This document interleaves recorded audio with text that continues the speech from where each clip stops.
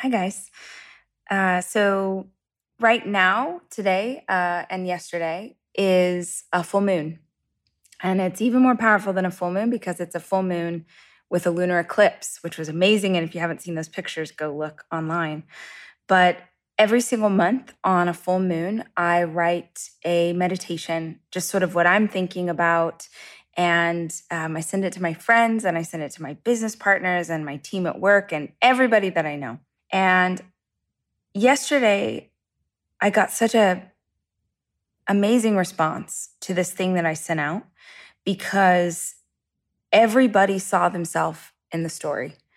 So a friend who has their oldest child is about to go to college for the first time, a girlfriend who's in between jobs and really doesn't know what to do next, another person who is battling cancer, another friend who is really terrified of kind of taking the next step in their career.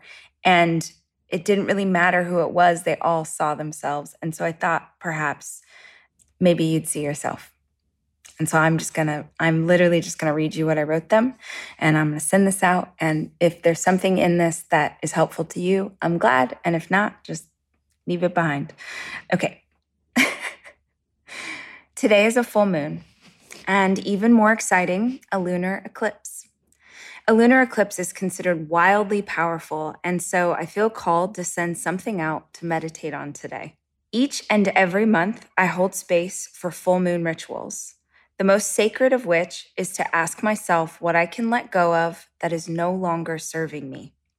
Spiritually, the full moon represents the completion of something, the turning of a page, or possibly the closing of a whole chapter altogether. In the beautiful chaos of my life, I found that taking a single day of each month and questioning what should be released has had a profound effect on my joy. Today, I'd love to invite you to do the same. This morning in yoga, my teacher mentioned that this full moon falls in Scorpio. I don't know much about astrology, but I love his reminder that in order for a scorpion to grow, it must first completely shed its skin. After class, I Googled the process of a scorpion shedding its exoskeleton. Guys, I never said I was cool. And I was struck by two things.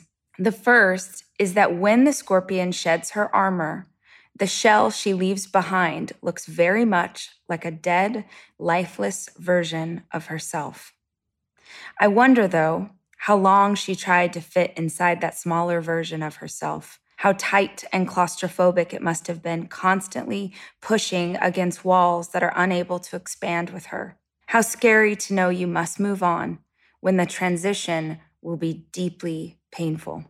The second thing that I can't stop thinking about is that when the scorpion finally makes the decision to leave her armor behind, she must live for a time completely vulnerable, without any protective coverings.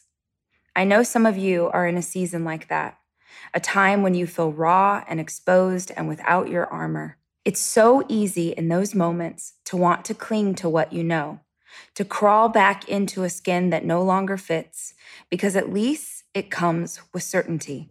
But, my sweet friend, you were not made to fear. You were made to carve out your own beautiful version of magnificence. The next evolution of you can never be found inside a shell that can't possibly hold the incredible thing you're becoming. And so I ask you, on this powerful full moon filled with opportunities for letting go, what armor do you need to lay down and leave behind?